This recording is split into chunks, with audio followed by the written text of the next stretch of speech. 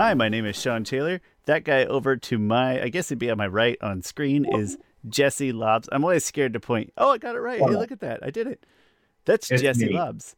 And he's fantastic. I'm so glad he's here. Welcome to Pokemalarkey, the show that is kind of about Pokemon, but mostly it's the only show in the world, Jesse, the only show in the world that is purely dedicated to just making you and me happy because we're very selfish. That's Only show true. I And can. that's why I love it so much. That's why I love it so much. It's purely selfish endeavors, and I'm a huge fan. But we hope that if you are here, that you enjoy it as well, because we love other humans and things like that. So thanks for watching Pokemalarkey. Jesse, how have you been? What have you been up to recently? Unless it's serious and dramatic and work related, I don't want to hear about that. I don't want to hear about fun things. All right, I'm just tired. that's fair. But I've been reading a lot. I've been exposing myself to all kinds of new things. I am in the middle of reading the Star Wars High Republic comic books. Very nice if you're a Star Wars fan. So that is getting me through. That's going to be the thing that gets me all the way through the start of Christmas break. That's fantastic. And How are you? I am great. Thank you for asking. I don't like cold weather at all, but it's not really been cold. I do like the holidays because I like cookies and alcohol and presents and things. So I'm a big fan of that. And recently, Jesse, my nerd thing has been... Jesse, I'm such an old man. My recent nerd hobby, if you will, has been exploring and trying to get integrated into Discord, where all the young kids are these days. And it is kind of fun. I joined a server for a podcast that I really enjoy. I don't understand Discord at all. I feel ancient. I felt super ancient trying to get it set up and all that, and I still feel super ancient, but I did set up a Pokemalarkey server, so maybe someday when we are recording this, we will also just live throw it onto the Pokemalarkey server, and maybe Ian will see it, because he's the only other person in the server. Maybe. Just be live streaming directly to Ian, and that will be our whole purpose. I love that. Ian, it's just for you. Ian, you know what?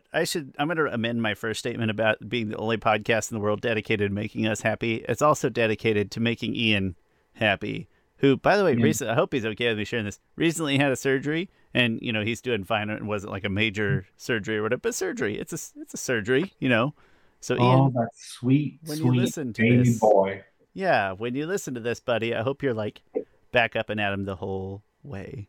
Ian, let me know if you want me to put on a sexy nurse costume. I'm ready, bud. And that's when our last Discord person left our server. That's it.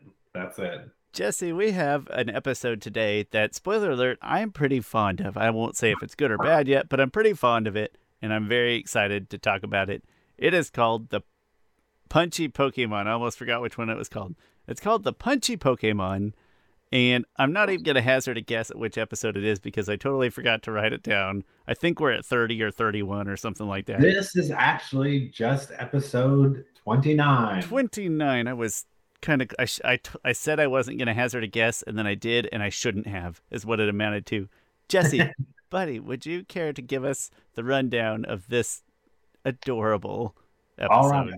All right, I would love to. All right, Punchy Pokemon.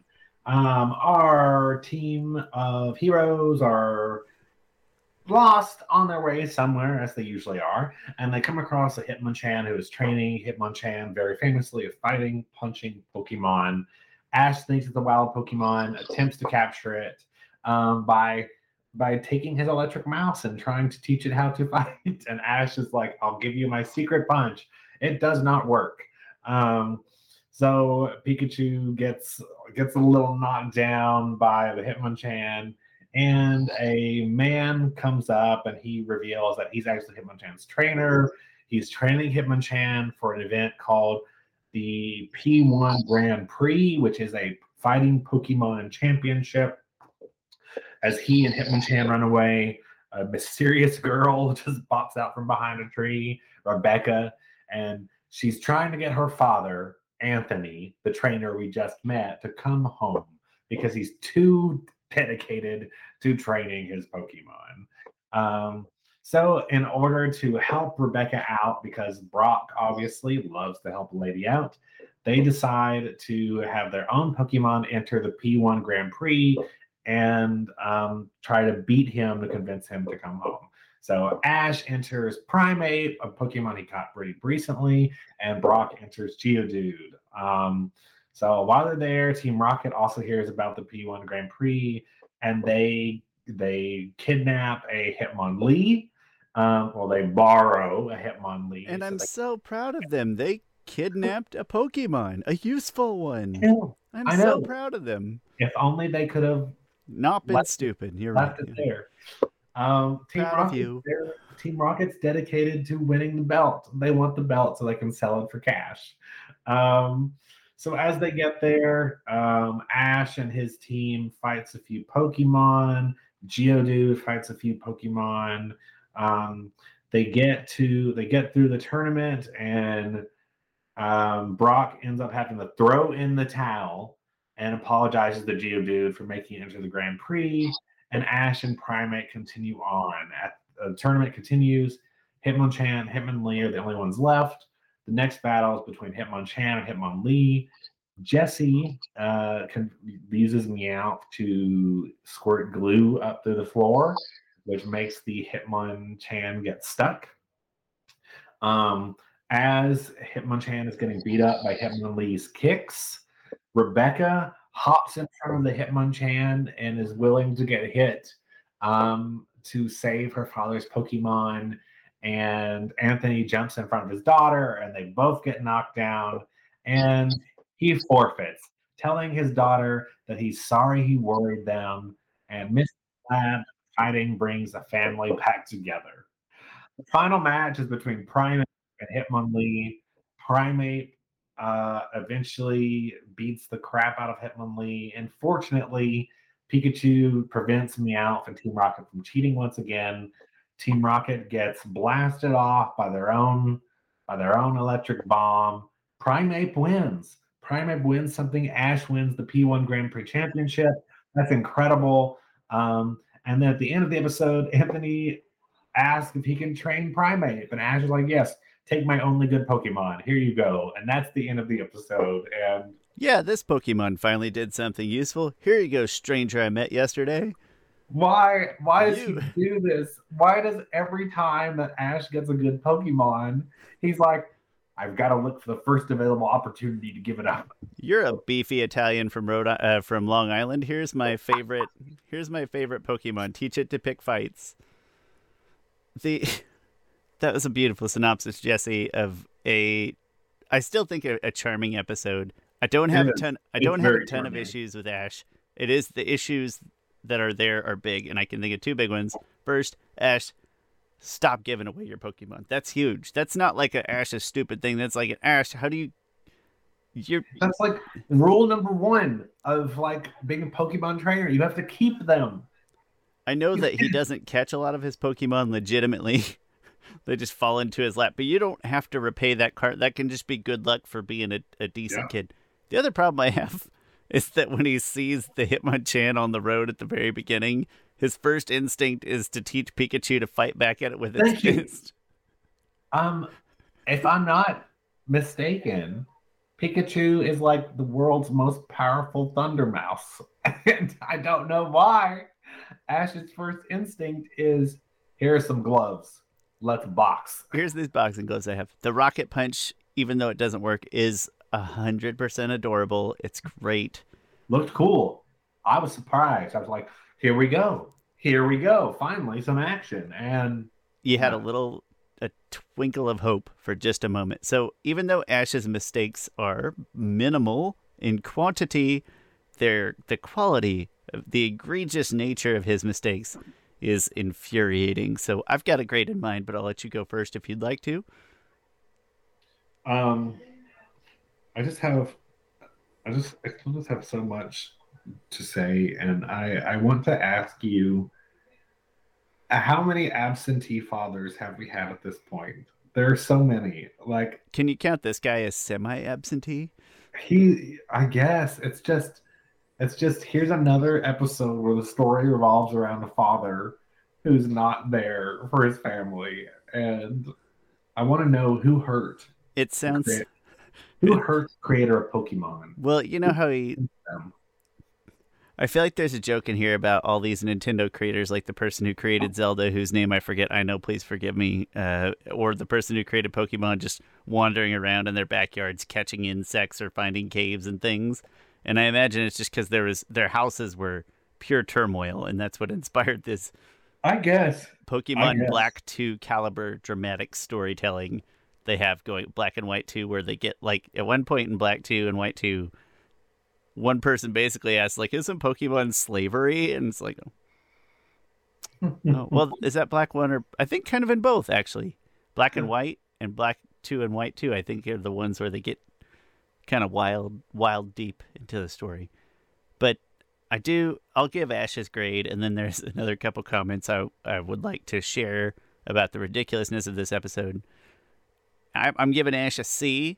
I feel like you fix either one of those rather egregious. Just try to catch the Hitmonchan like a normal Pokemon trainer, or just try not to give away your Pokemon to random strangers, and you get a much higher grade. But you screwed up twice. They're both big, so I'm giving you a C.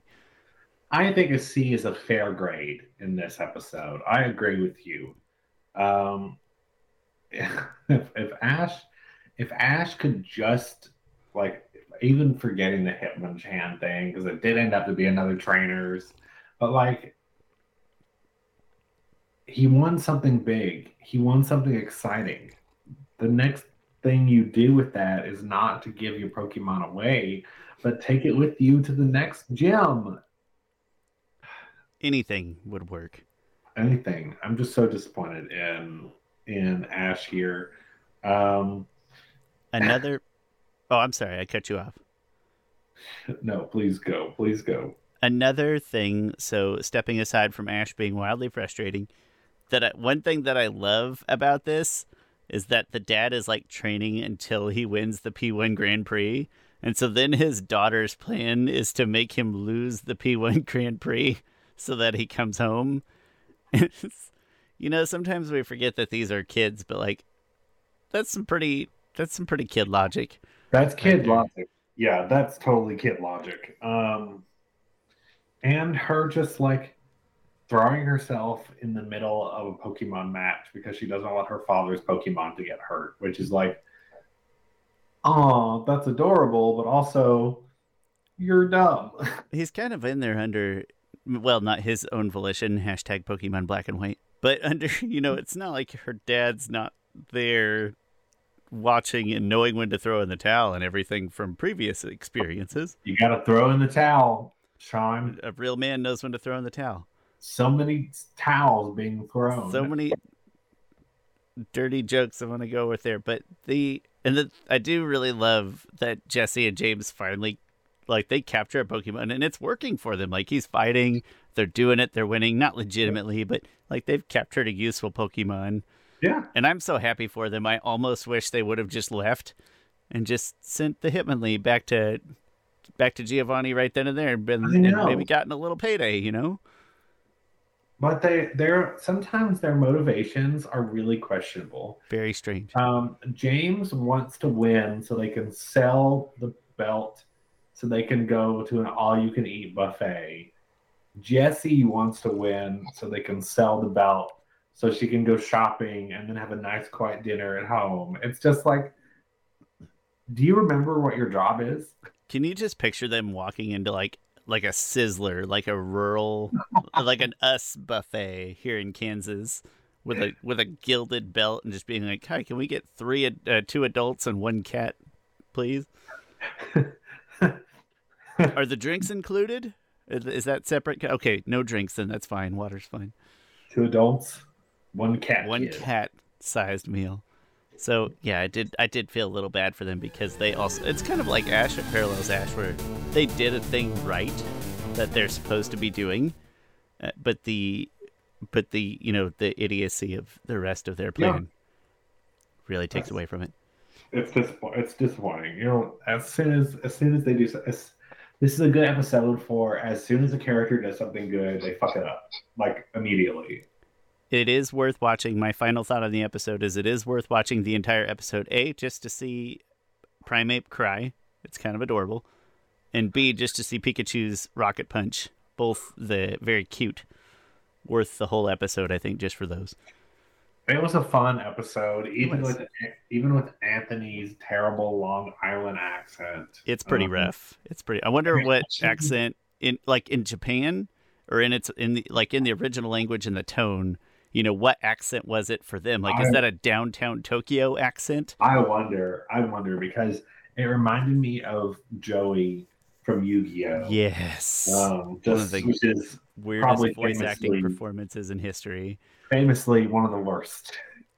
It's really rough, and I'll never not love it, Jesse. I'll never stop loving it.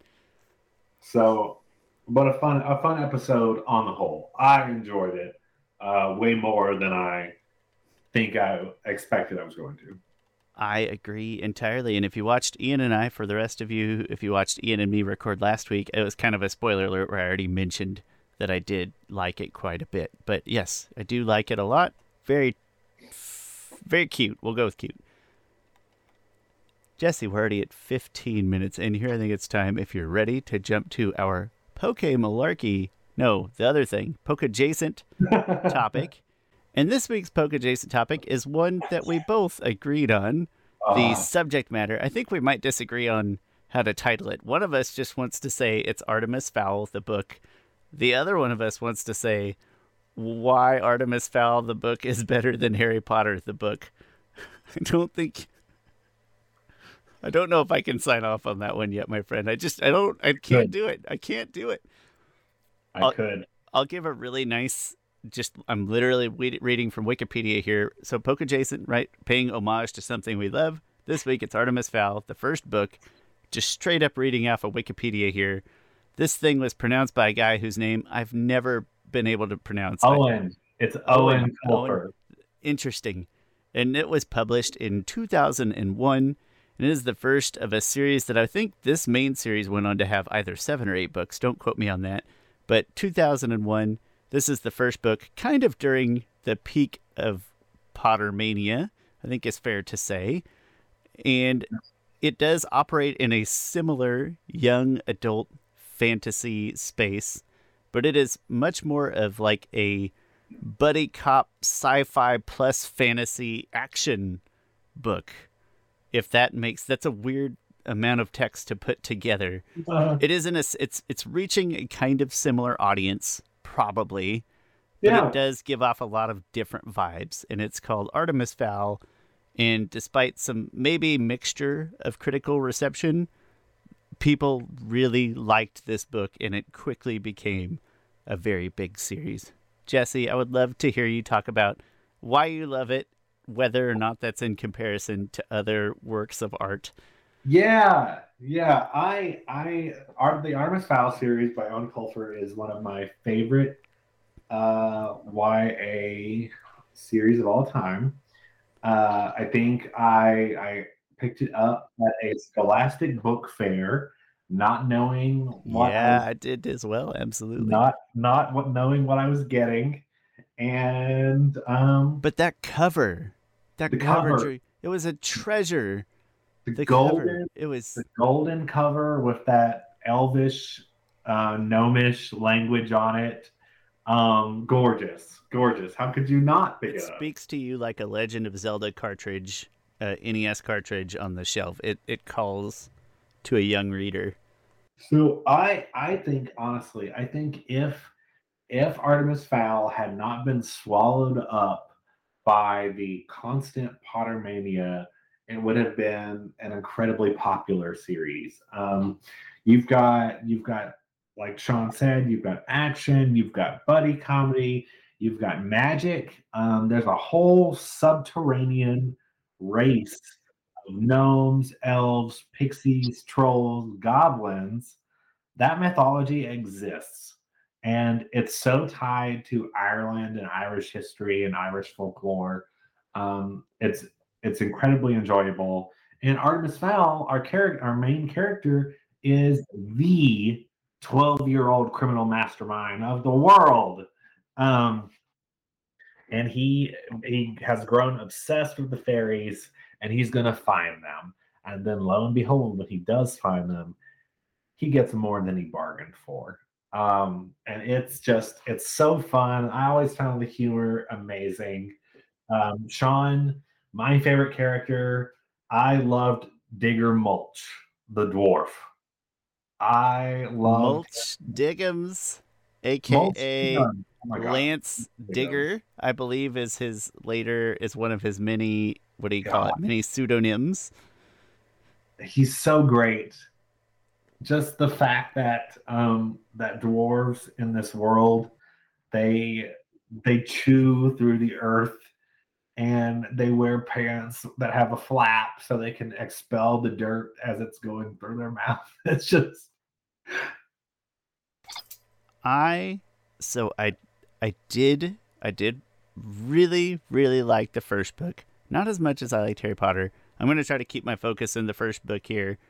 I did really like the first book, but the thing that in my mind did keep it below Harry Potter, that is like that when you read in Harry Potter, you knew there was going to be 7 years. Like you knew what the arc would. It was almost like an Avatar: The Last Airbender thing, which if you know me, you know I love.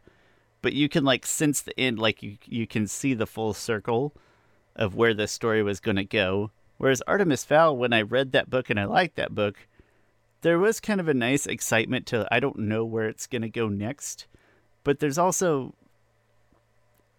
what am I trying to say here? That also, it's like it was missing the hook, though, to keep me coming back. You know, it wasn't, oh, well, I know next year they're going to go into year 2. It's, first of all, is this book going to be popular enough to get a sequel? I think that was a fair question at the time, right? Because you don't know. And then second of all, is like what are they going to do to kind of top this first very exciting but very contained adventure? Whereas Harry Potter like had me on the train, pun intended, for all 7 years, like right out of the gate. Like I knew at that point already that I had to see this bigger picture to fill out the lore. But if you know me, you know that I like campy humor and I love mediocre action movies.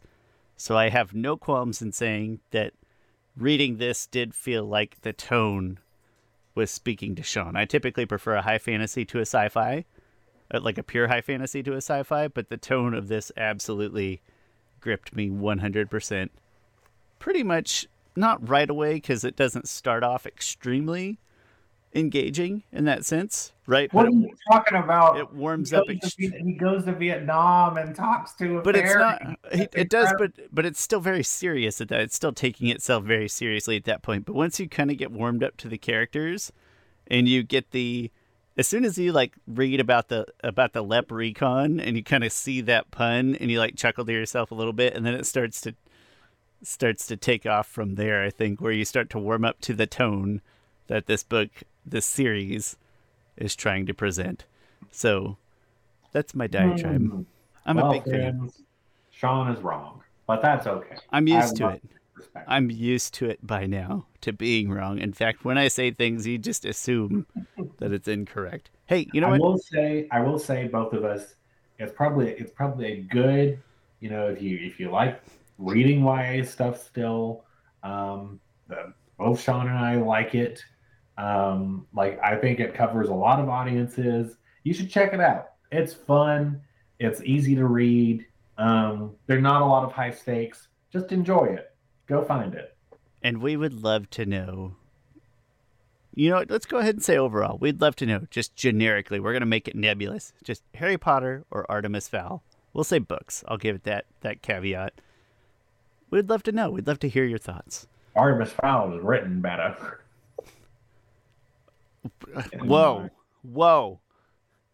Listen, it's really hard to back up anything that I still don't know how to pronounce her name. Is it Rowling or Rowling? Rowling. It's hard to be supportive of any of her works of art, knowing that she was responsible for them. But I still think that if you remove her from the equation, that they are very well written books. But they're also an insane fad that maybe in 10 years we'll look back and be like, how was that How is that a thing? But Jesse, we're already like 14 years out, so maybe not. We're already a long ways out. I would say it's here to stay, my friend. The Legos in the back of my room are here to stay, right? It's here to remind me forever. Lego. I said Legos plural. Oh no, everybody's gonna know I'm a Lego noob because I made it plural with an S. Lego is the plural of Lego, Jesse. It's a big thing in the Lego community. I got all my Legos up here. Right. Jesse, they definitely know we're both noobs. Fine. It's They can tell that to the Falcon crest that took me 8 hours to put together. Yeah, I can't explain to you the old castle back here, how long that took. I am sure. And when I say that, I mean for my wife, because I didn't help her much. Thank you so much for indulging us in this poke adjacent. We hope you'll go check out Artemis Fowl if you haven't already.